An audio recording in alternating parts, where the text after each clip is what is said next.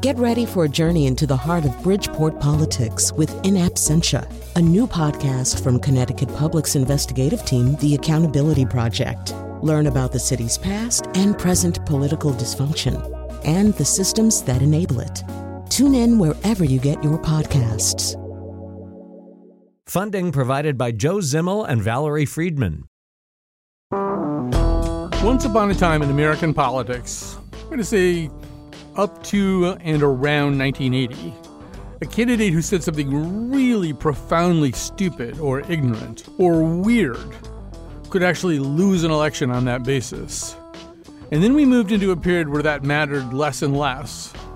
And then we moved into a period where things like that seemed at times to be actually helpful. It could help you win an election to say something really stupid or ignorant or weird. And that's kind of the terrain that Andy Borowitz, a humorist best known for his work in The New Yorker, is exploring in a new book as he drives his Range Rover over the mottled surface of this political planet. We'll be talking to Andy Borowitz right after this news.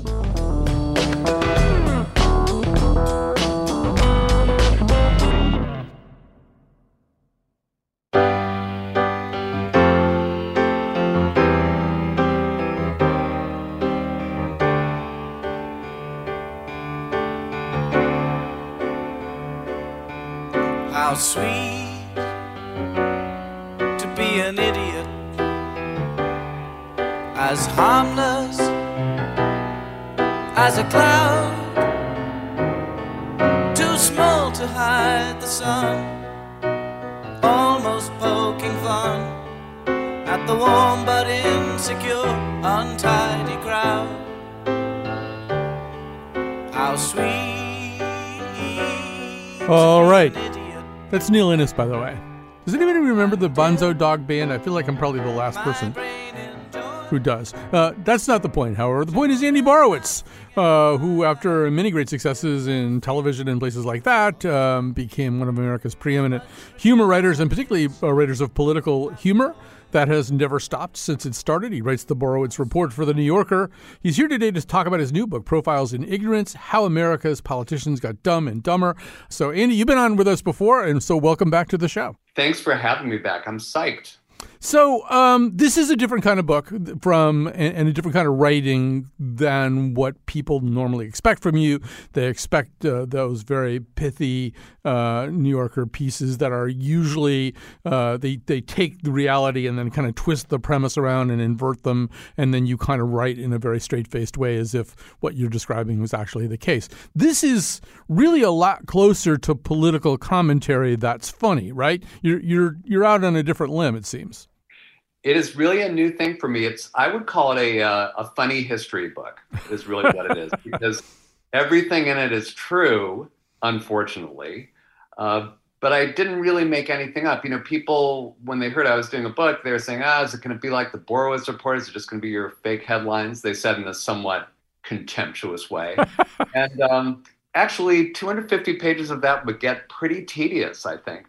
This is a new kind of thing for me. What I did is I looked at the last 50 years of American history, and I wanted to ask a very simple forensic question, which is, what did our politicians know?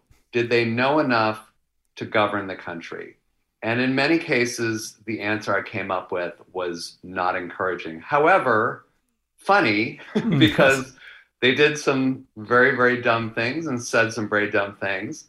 But also sad because we're all living with the consequences. So one review that came out that I really liked, the guy said that the book makes you laugh, cry, and swear all at the same time. So mission accomplished. Right. And lose control of your bowels as well. So I don't know about that. Okay. We'll see. So, yeah, to take a page from Watergate, it's about what didn't they know and when didn't they know it. And there's sort of a way in which, you know, we can almost stick a pin in the last time you could kind of be disqualified or lose or be badly politically injured for either by appearing stupid or ignorant or bad on your feet. I mean, 76 Jerry Ford does that gaffe in the debate where he says there's no Soviet domination of Europe. In 80, Ted Kennedy gets asked by Roger Mudd why he wants to be president, and he kind of goes humana, humana, humana, humana. He doesn't really have an answer to that. And those were real problems at that time. They might not have been disqualifiers,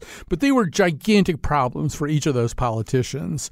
And that's sort of where you begin. You've divided this epoch into 3 sub-epochs, starting with ridicule and then acceptance and then celebration. But in the ridicule period, you could really mess up your political reputation if you came off as stupid. Just say a little bit more about that.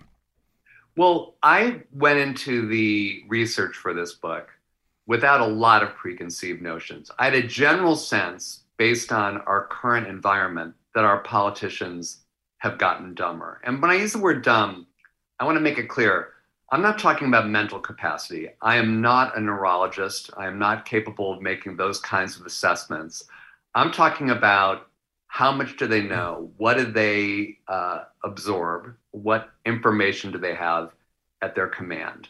So in the ridicule stage, which is the first stage of these 3 stages of ignorance I talk about in the book, our dumb politicians had to pretend to be smart. Because in those days, as you pointed out, it was still important for us as voters to have politicians who knew things. Now, that seems like a very basic concept, but really, if you look at where we are now, the notion of voters really caring whether politicians knew things like geography, math, the English language, things like that, it's like taking a trip to Colonial Williamsburg. It's just a really different era. So I pinpointed the beginning of this whole trend. And like any history book, it's a little bit arbitrary, but I pinpointed 1966 because that was the year that Ronald Reagan ran for governor of California. And Ronald Reagan was a product of the TV age. And what really happened was in 1960, we had the first televised debate between 2 presidential candidates. It was John F. Kennedy, of course, and Richard Nixon. And one of the lessons of that debate was that it was really important to be good on TV because both of those guys were well informed. In fact, people who listened to that debate on the radio thought that Nixon won, but those who watched on TV thought he got his clock cleaned. And the reason why was because John F. Kennedy had great hair. He was really handsome. He had a lot of, screen presence. And,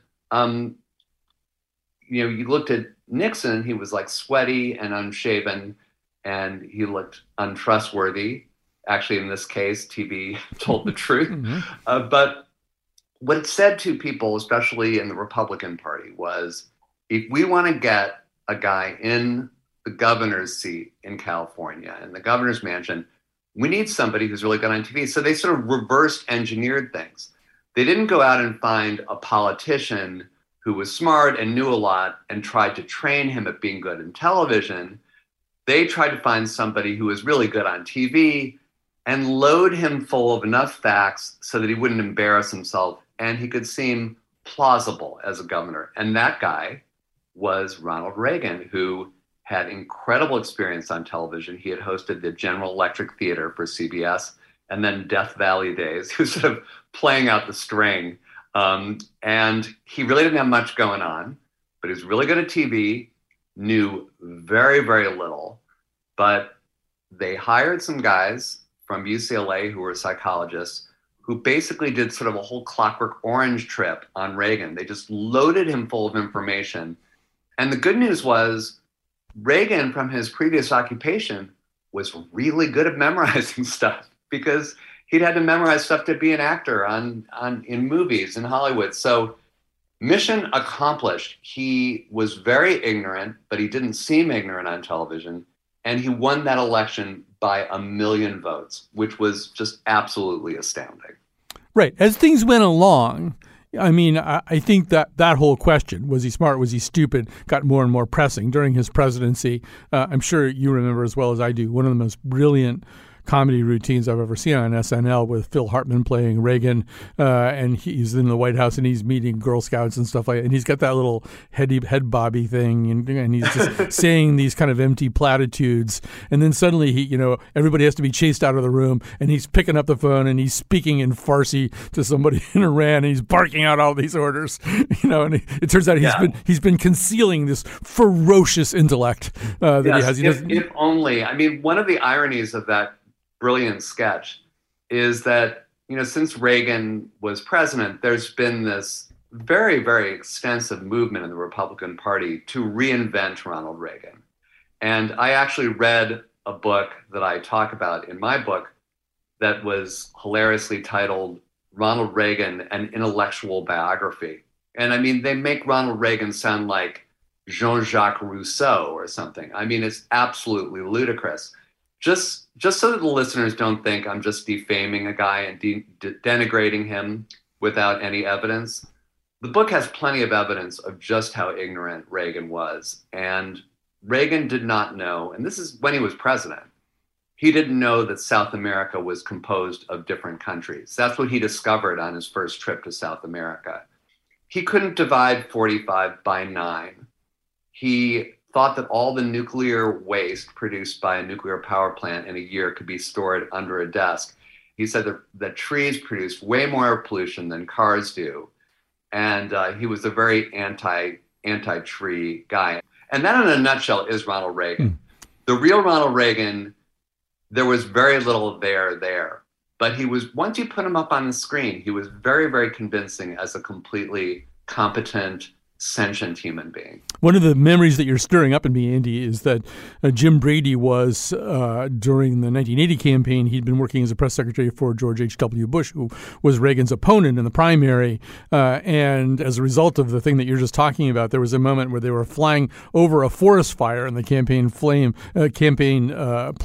and he started yelling, killer trees, and it was sort of widely repeated. I'm sure it got back to Reagan, although ultimately, as we know, he wound up working for Reagan and getting shot by John Hinckley. So I'm not exactly sure what that proves. But, because we're on this and because of the Phil Hartman thing, I'm just going to just temporarily do a quick leapfrog into the third section, celebration, because there's a way in which... And you mentioned this. There's a way in which, the premise of the Phil Hartman sketch was they didn't want anybody to know how smart Reagan is because obviously so much more approachable and accessible if he's not that much smarter than you are. That's become kind of a standard operating procedure. You talk about DeSantis not wanting to be outdunced by other politicians. There's a way in which people like him, Ted Cruz, Josh Hawley, they seem at pains and they don't want to be identified as people who went to Ivy League schools. I guess we could throw in Stuart Rhodes from the Oath Keepers who went to Yale Law School too, right? There's a way in which... J.D. Vance. Right, J.D. Vance. So there's a way in which maybe that's really become a standard operating point, right? That you don't want to seem like an intellectual. Yeah, I mean, we will get to that in our lovely trip down the 3 stages of ignorance. But the celebration phase is the phase we're in right now, which is it's a complete upside down Alice in Wonderland, Lewis Carroll version of the ridicule phase. Where in the ridicule phase, as we've discussed, a dumb politician like Reagan had to pretend to be smart. Now you have all these Ivy League guys. And when you say to somebody that Ron DeSantis went to an Ivy League school, a lot of people are shocked to hear that because, of course, in Florida, he's doing things like appointing a surgeon general who says that horse medicine is great for your coronavirus. So he doesn't seem like an educated man. And that's very much by design because now, with the rise of ignorance in America as kind of coin of the realm in politics, it's actually much better to seem ignorant than to seem like an expert. The people who say, fire Fauci, do not want a governor who's going to quote a lot of, articles from The Lancet. They want a guy who's going to say, yeah, you've got to try horse medicine. I mean, that Surgeon General, can you imagine being his patient? I mean, if you break your leg, would he have you put down? I just don't know what his whole approach is to medicine. And it's really dangerous if you live in Florida and you think that the Surgeon General and the governor have your best interests at heart, and also if you believe that they know something, you're going to be taking horse medicine, which is not a good idea unless you were a horse. Yeah, although obviously Trump famously talked about bleach, and I feel like Ron Johnson is being overlooked here, senator from Wisconsin, who advocated mouthwash. Yeah, he said he's been a little skeptical about vaccines, but like Listerine, which rhymes with vaccine, he thinks is pretty good. Mouthwash probably help knock out that COVID-19 for you. That's what he said. He's said that, Listerine, gargling with Listerine would kill coronavirus. And I felt so bad for the makers of Listerine, who had to then come out with a disclaimer saying, no, Listerine is simply to be used to give your mouth a minty fresh taste. It will not cure COVID-19. I mean, that's the thing that kept on happening. In the old days, and now I'm really showing my age, politicians were generally expected to say things like, there's a flood coming, seek higher ground. They would say things to advance the public safety.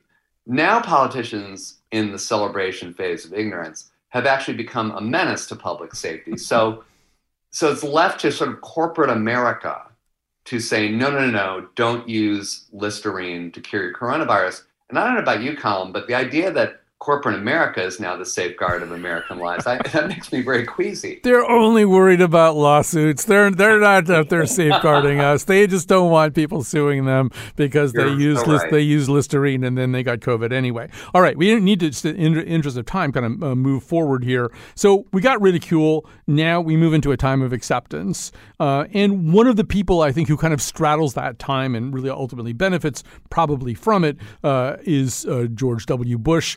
Let's hear him. This is A2. Let's hear him at the 2001 Radio and Television Correspondents' Dinner. And how about this for foreign policy vision? When I was coming up, it was a dangerous world, and we knew exactly who the they were. It was us versus them, and it was clear who the them was. Today, we're not so sure who the they are, but we know they're there. So he kind of winds up, he takes this label that's been put on him. His own family jokes about him that way, too. And he wears it with a certain amount of pride. You talk about the commencement address where he said to all of you who got honors, congratulations. To all of those you got C's, you could be the president of the United States someday. It really becomes kind of an affectionate joke about him. I remember right around this time, he'd left the office of governor of Texas to run for president, and Kinky Friedman ran a campaign for governor of Texas, and his slogan was, "How hard could it be?"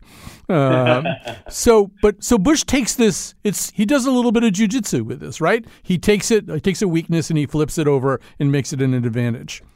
Yeah. Well, what happened was he was living in the aftermath of the Dan Quayle disaster, which is that Dan Quayle from the ridicule stage was sort of the anti-Reagan, and that he was absolutely as ignorant as Reagan, but he had no talent for hiding it. Terrible on TV. Couldn't memorize stuff. He was just awful. And interestingly, Reagan and Quayle both had the same tutor, this guy named Stu Spencer, who was in charge of remaking both of them. And he failed miserably with Quayle. Now, Bush and Quayle are very similar in terms of how little they knew. In matter of fact, I have a little quiz in the book called Bush or Quayle, where you have to see if you can tell which is which. And the fact of the matter is they're both really on the same vector when it comes to how little they knew. But Bush really caught a break, because what happened was very early in his candidacy in 2000, he was on a Boston radio show, and a host named Andy Hiller decided that he would ambush Bush. And he did it by asking him the names of some foreign leaders. And he asked him the names like, who's the leader of Pakistan? And went down this list of 4 leaders, and Bush only got 1 out of 4 right. And again, in the ridicule stage, that would have been a disqualification. Like, just as Jerry Ford said, there's no Soviet domination of Eastern Europe, not knowing who's running these countries when you're a guy who's saying, I'm about to become commander-in-chief, was a real problem. But his campaign was ingenious because his press secretary, Karen Hughes, got out there and said, he's running for president of the United States, not Jeopardy contestant. And she really managed to flip it so that being ignorant actually made him more approachable and more like you, more the guy that you want to have a beer with. And that became that famous poll question, who would you rather have a beer with? And he beat Al Gore in that contest without the help of the Supreme Court in that one instance. So it was really a very ingenious pivot, and it ushered in this acceptance phase where, yeah, saying that you didn't know things was not disqualifying. It was in a way a badge of honor because he was saying, hey, I'm not some pointy-headed intellectual. I'm just like you. And that became a positive thing.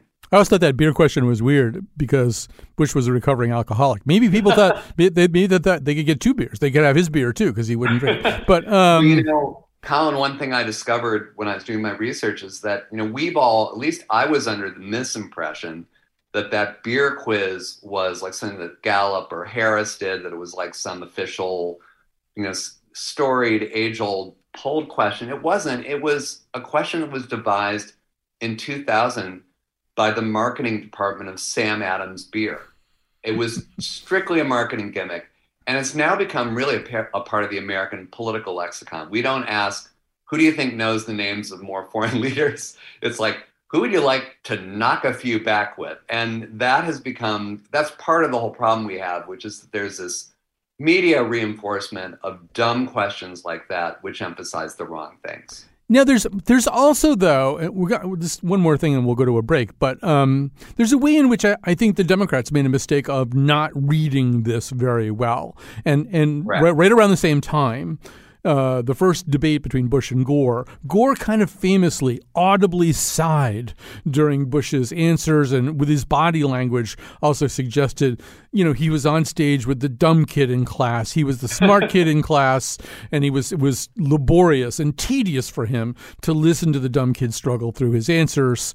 And that really didn't, I mean, one of the things that the Democrats have had a hard time understanding, I'm a Democrat since the 1980s, but one thing that they've had a hard time understanding is people vote for people they like. They rarely vote for people they don't like. And there's something unlikable about being impatient with the dumb kid, right? Yeah. I mean, Al Gore did not get the memo. And what's amazing about that is that he was vice president for 8 years under Bill Clinton, who definitely got the memo. Bill Clinton, when he first ran for president, there was a lot of concern about him being yet another kind of egghead Democrat because he was a graduate of Oxford University and Yale Law School. He had all these kind of red flags for an anti-intellectual culture. Bill Clinton kind of had some things that he had to deal with. And the way Bill Clinton did that was he started doing Elvis imitations. I mean, he would do Elvis imitations at the drop of a hat. He did it on Charlie Rose.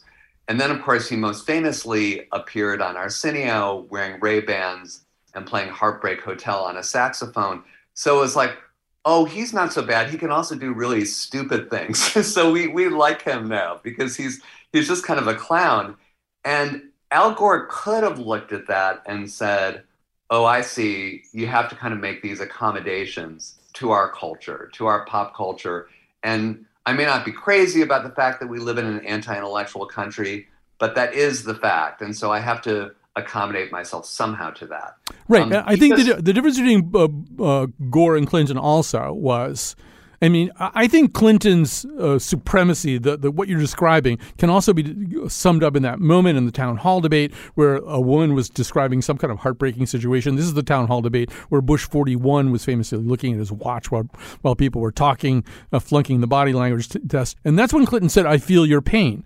And people made fun of him for that, but it was a great thing to say. I mean, he could have said, I'm aware of a program that they use in Chile right now that could address your problems. And the problem, and he would have known about it. He was that smart. And so was Gore. The problem is Gore would have said that. He would have said, oh, there's this thing in Denmark that might help you right now. I mean, yes, it really comes down to one word, Colin, which is talent, right? I mean, a talented politician knows how to read the room. The irony is Bill Clinton was a brilliant student. He was a wonk. He was a nerd. He could, as you said, he would know everything about every country, every welfare program in Indonesia, but he was smart enough not to show off. Interestingly, Al Gore was not a good student. He was like a C student. His grades were no better than George W. Bush's, but he felt the need for some reason to project this very intellectual image, even though, as I show in the book, the Democrats had tried that since the 1950s with Adlai Stevenson. They'd gone to that well again and again and again. They'd put up these guys who were quote unquote eggheads, which was a term that first was used to apply to Stevenson. And then it was, Mike Dukakis, and George McGovern. They kept on nominating college professors for some reason. And all of these guys had a real weakness for sounding smart. Now, I personally, as an elitist, love that. Yes. I love Elizabeth Warren. I love when she says, I've got a plan for that, and then she goes on and on. It's clear she's done her homework. But unfortunately, we live in a culture that doesn't value that.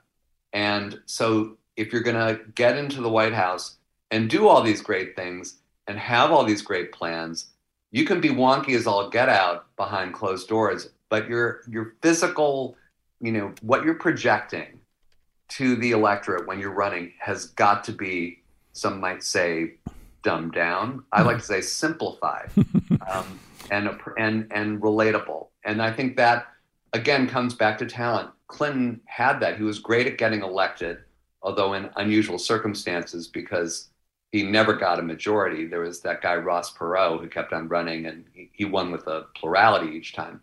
But he was a very brilliant politician, very good at reading the room. I just wish he had used his talent to be a better president, which I don't think he was. Right. Well, we got to go to a break here. I mean, one name that you didn't mention, Gore didn't pick up too many tricks in 8 years of being with Clinton. Of course, neither did the woman who was sharing his life. I mean, Hillary Clinton essentially ran as Tracy Flick, not understanding that people who watch that movie don't like Tracy Flick. They don't like the person who raises their hand to tell the teacher that she forgot to assign homework for tomorrow. All right, we got to go to a break. We'll come back with Andy Borowitz. His new book is Profiles in Ignorance, How America's Politicians Got Dumb and Dumber.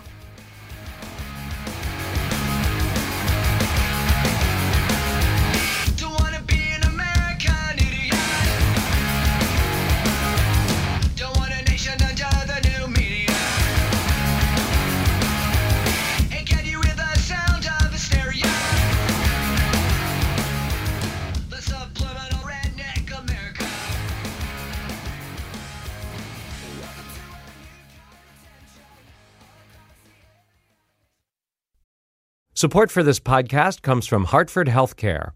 Elevating Health is funded by Hartford Healthcare. ECMO is a leading-edge, life-saving treatment for patients with cardiac or respiratory failure. Dr. Jason Gluck, director of the Mechanical Circulatory Support Program and Emergency Cardiac Care at Hartford Hospital, explains what it is. So ECMO stands for extracorporeal membrane oxygenation, outside the body oxygenation of blood. It's a life support technique that's used by highly sophisticated medical systems for patients with severe heart or lung failure. The technique involves removing blood from the body, oxygenating it, and then returning it back. ECMO procedures happen in the ICU, but not all hospitals are equipped with the necessary technology and staff. Dr. Gluck describes Hartford Hospital's ECMO Go team. So ECMO is considered when treatments have failed. And in our center, with a special ECMO on the Go team, we'll actually take that technology to their hospital and help them out there if they need to stabilize the patient and then bring them back to Hartford for recovery. For more information, go to ctpublic.org/elevatinghealth.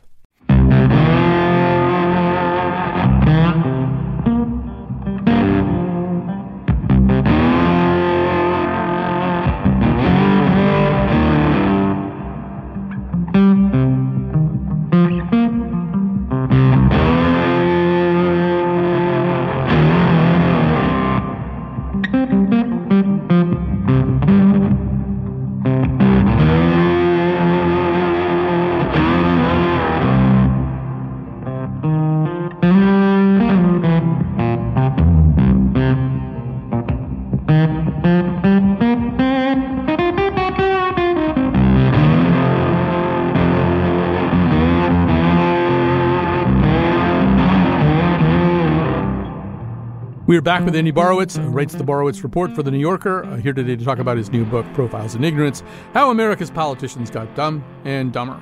So let's jump ahead to where we are now, which is the time of celebration. You are celebrated for believing wacky, improbable, ill-informed things. Oh, I did want to just share one other Texas. I'm not from Texas, but a little Texas-related story for you. It goes back from, I think, to about somewhere around the 1990s when Jim Hightower was the famously acerbic and funny commissioner of agriculture in Texas, and he was informed that Bill Clement, then the governor of Texas, was studying Spanish.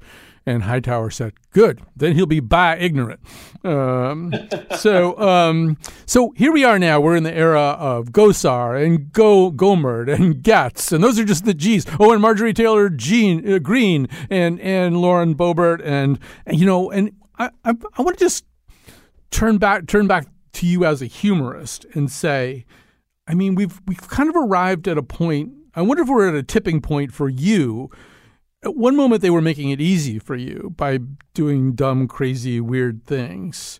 But, the next moment, I don't know, where's there to go from Jewish space lasers? If you're a humorist, like one of your recent headlines was Lauren Boebert claims 19th Amendment does not exist because God gave Moses only 10 amendments. I don't find that completely implausible. Neither did many people on the internet, Colin. I must say. I was not trying to hoax anyone, but there was an awful lot of discussion on Twitter about how on earth she could be that dumb. And the answer is she is that dumb. It's just she didn't say that particular thing. But you really pinpointed an issue, a problem that I have as a humorist. It's one of the reasons why I wanted to write a nonfiction book, actually, which was that when Donald Trump was elected, everybody who knew me would say, "Oh my gosh, this is your lucky day. The jokes are going to write themselves." And actually the opposite was the case, because the whole job of writing fake news, which is what I do, is that you take the real news and try to make it more ridiculous. And with somebody like Donald Trump, that was impossible, because I would rack my brain trying to come up with something insane that he might do or say, and then 10 minutes later he would do or say that thing. So my news wasn't fake, it was just kind of early. I mean, it's just I was there like 10 minutes before he was. But that is the problem. It's a problem that we have now with this clown car. It's been a problem. I mean, we talk about these characters, but I would say even at the end of what I arbitrarily call the acceptance phase, like in 2012, I mean, I don't know if you remember some of those debates when you had Herman Cain and Michelle Bachmann and Rick Perry, who couldn't remember the 3 things that was on a list that he actually wrote himself. Mm-hmm. I mean, Lauren Boebert, to her credit, did not know what the 19th Amendment was, but Rick Perry came out and said, there are 3 government agencies I would eliminate, and he couldn't remember one out of those 3, even though he had come up with the list. So, I mean, let's be fair to Ms. Boebert. She's got some good qualities. Right. She keeps, I think, everybody in Congress alert by setting off that metal detector every time she walks in. That's a public service in a way. But no, I mean, it's actually not great for comedy when you have people talking about Jewish space lasers and horse medicine. I mean, and Dr. Oz, I mean, he is another icon of the celebration phase in that he's an extremely esteemed, well-educated medical professional. I don't think people in the audience know that necessarily. He's really at the top of his profession, and he decided he just wanted to be on TV a lot. So he started talking about magic coffee beans. I mean, doesn't that tell you something about our culture, that somebody, a man of science like that, I mean, he's not the horse medicine guy. He's actually a guy who really knows how to be a surgeon and really knows how the body works.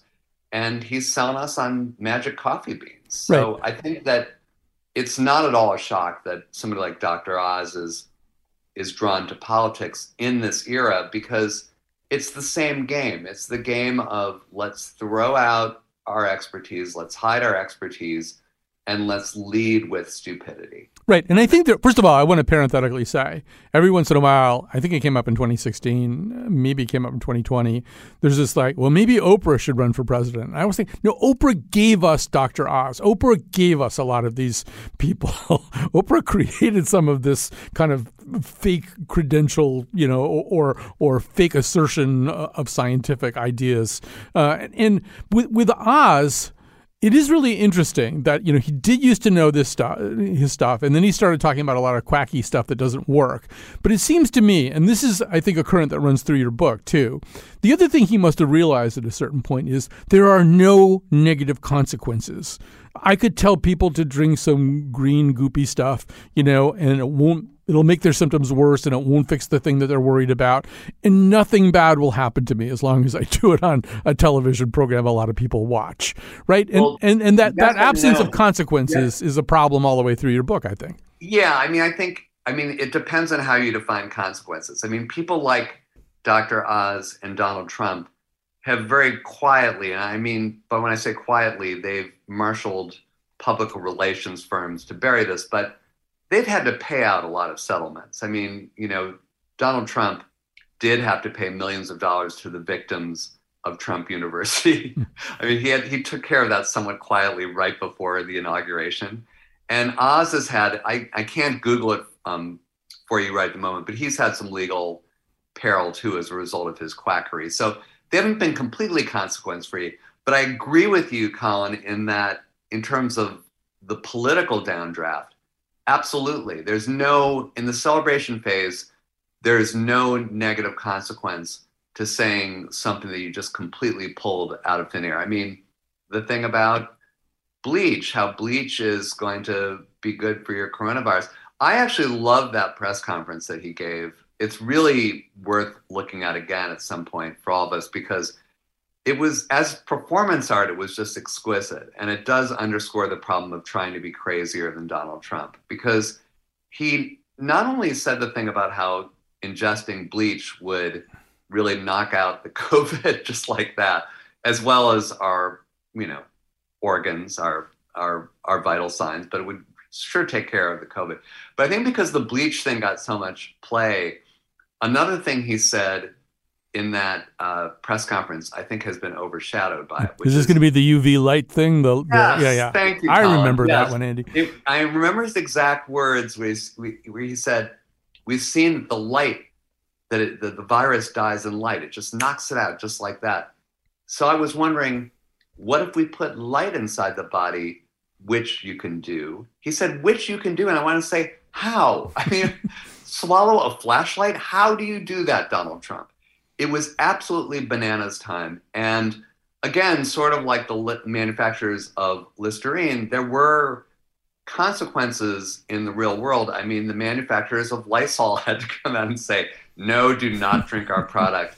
And actually, there were a huge number of calls to poison control centers in various states because people had tried to drink Formula 409 and God knows what else. So it is absolutely insane when the president of the United States is telling people to do things that your average 4-year-old knows is not a good idea. Well, the other thing that was amazing about that press conference, Andy, was that he was just kind of trial ballooning this stuff. He's the president of the United States. We're in the middle of a pandemic. Typically, the president is sitting in the Oval Office, gripping a podium or something and saying what he knows, and here's what we're going to do, and here's what we're not going to do. And he had these guys arrayed behind him. They were like business leaders and Deborah Birx and some other medical people. And he would turn to them and go, well, what about this? Maybe we should try this. I'm thinking, you're the president of the United States. You're briefing the country right now on a pandemic. And you're going, how about this thing? Maybe we should try that.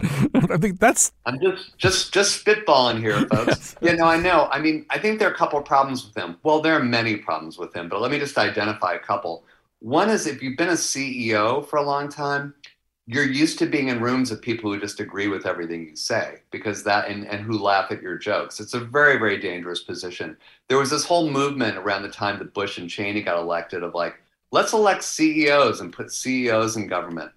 Actually, let's not do that, because CEOs have not gotten the training that we need. CEOs are the least intellectually challenged people in the country. They are used to having people agree with them from the moment they wake up to the time they go to bed. So let's I'm not proposing a constitutional amendment that will ban CEOs, but I think just as a general practice, let's not have them. The other thing about Trump is that he's a great TV performer, and it drives the libs crazy when I say this, but he is really, really talented on TV. Oh, yeah. And he's really good at improv. I mean, I am a stand-up comedian, but I would not stand in front of a huge crowd in an arena with zero material and just kind of riff for 2 hours the way he does. I mean, you can maybe say the material isn't that great that he comes up with, and you might say that, yeah, people start drifting out and he doesn't really hold the attention of everybody in the audience for that long, but it's still kind of impressive. Oh, yeah. You don't want a president of the United States who's riffing all the time. That's another really bad idea. You don't want a guy up there who's just kind of saying, okay, let me do a scene here. That's really like the worst idea. So yeah, no CEOs and nobody who's taken an improv class. Right. No, that's totally right. If we had more time, I can even prove this with clips. I can almost prove that Donald Trump, as a younger man, owned some Don Rickles records, and because he has the Rickles beat. He did, like, one of the things that you're talking about. He's talking to one of the crowds at one point during the 26 campaign, and he's talking about if Hillary gets elected and she starts appointing judges. He goes, when she's elected president and she starts appointing Supreme Court justices, there's nothing you can do about it. Well, Second Amendment people, maybe there's something you can do about it, and that's, of course, a pretty inflammatory and horrible thing to say, but it's the Rickles beat. If you listen to Rickles, it's exactly the way he would sort of, set something up and then punch it out with another statement. So, yeah, I totally agree. This is a guy who had some comedy skills, maybe not when we needed a comedian. All right, so we got to take a quick break, come back, and we'll finish up with Andy Borowitz. Time is going fast, which is usually a very good sign. The gentleman is a dope. A man of many faults, a clumsy Joe who wouldn't know a rumba from a waltz. The gentleman is a dope and not my cup of tea.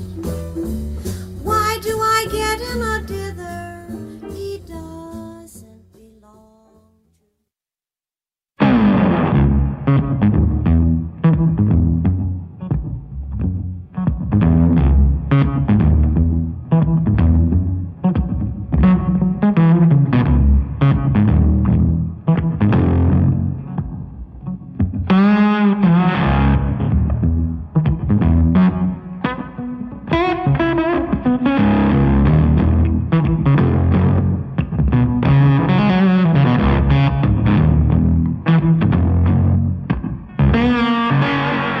We're back. Thanks to Kat Pastor. She's our technical producer today. Jennifer LaRue is the producer of this particular episode. Lily Tyson, our senior producer, has been hovering over and mentoring and doing all that Lily Tyson stuff. So thanks to all of them. We're with Andy Borowitz. His new book is Profiles in Ignorance, How America's Politicians Got Dumb and Dumber. So, Andy, one question you're going to have to answer over and over as you go around talking to people about this book is, you really do harp almost exclusively on the Republican Party. It certainly could be argued that Joe Biden, almost sounds at times like a lot of the things that we say about Republican politicians. He blurts things out. Sometimes they don't come out right. Sometimes they're manifestly untrue. Sometimes they're really true, but he probably shouldn't have said them. Saying that, you really want to take Vladimir Putin out, he shouldn't be allowed to rule Russia anymore. That's true. Maybe you shouldn't say it. So maybe talk a little bit about why not include some of the Democratic mistakes and exhibitions of ignorance as well. Well, in terms of Biden, let's first deal with him first. Biden, in a way, is proof of my thesis that we live in an anti-intellectual country. Because if you look at Joe Biden's competition in the 2020 race on the Democratic side, there were any number of flagrantly well-educated, intellectual, sort of wonky types. There was, including his vice president, Kamala Harris. My favorite in that field was Elizabeth Warren, as I've mentioned. But you also had Cory Booker. You go down the list, Pete Buttigieg. There were all these people who were very, very obviously super well-educated, had lots of plans, lots of very wonky ideas, And yet Joe Biden, who did not have a great campaign, he was likable, and he was seen by a lot of people as the guy who could win and beat Trump. And Trump definitely thought he was, because he, if we recall his first impeachment, I mean, there's so many impeachments, it's hard to keep them straight. But his first impeachment was all about trying to force Ukraine into defaming Joe Biden, because he was so worried about Biden. And he was justifiably worried because Biden beat him. So Biden, as a guy who's not really aggressively well informed and is kind of a loose cannon, really proves my point, in that we would rather elect somebody like that than Elizabeth Warren. It doesn't reflect well on the Democrats or the country.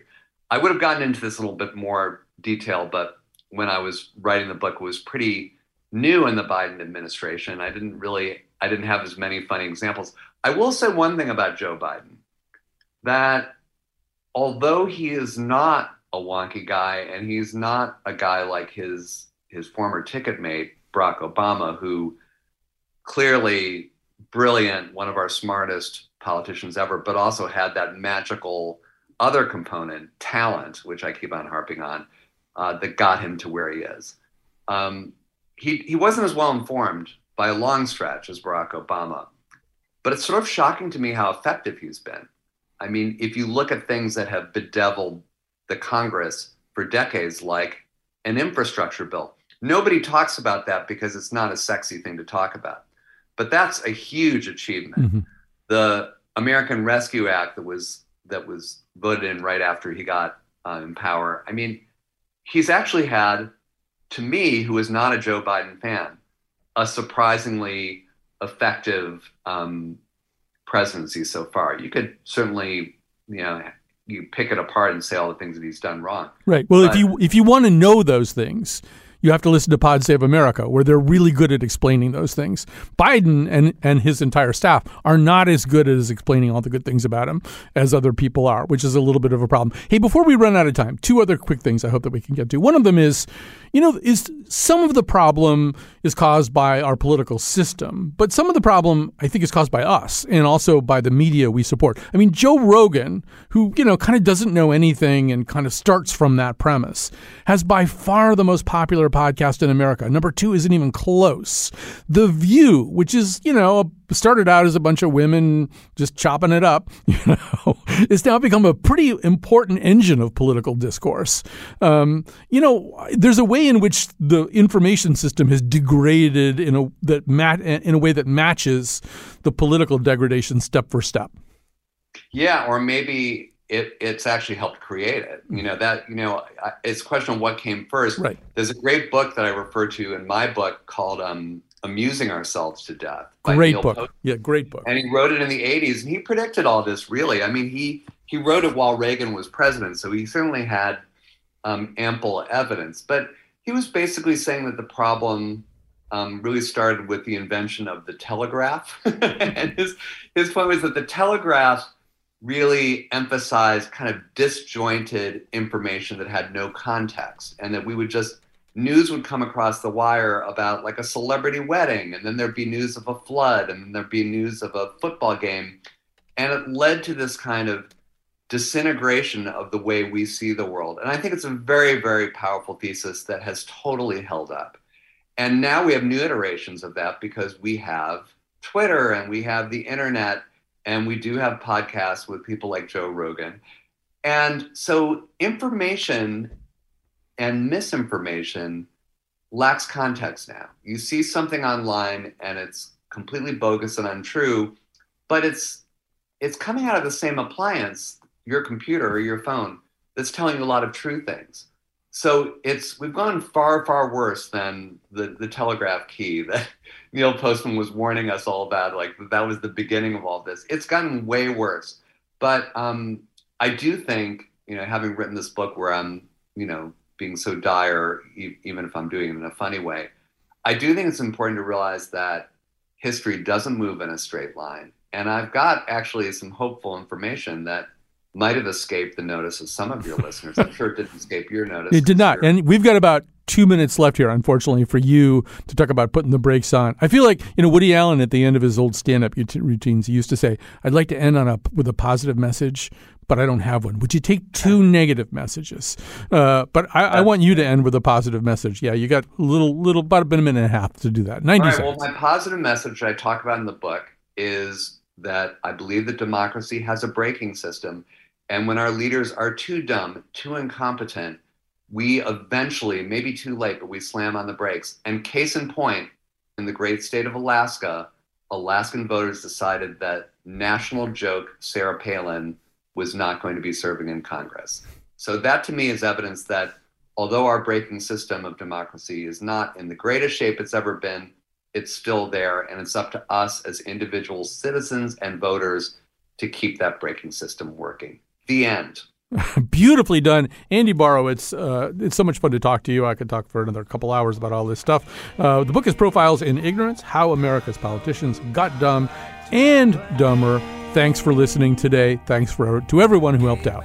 Conservative Christian, right-wing Republican, straight white American males, soul-saving, flag-waving, rush-loving, land-paving, personal friends to the quail, quite diligently working so hard to keep the free reins of this democracy. From tree-hugging, peace-loving, pot-smoking, barefooting, folk singing hippies like me. Tree-hugging, peace-loving, pot-smoking, porn-watching,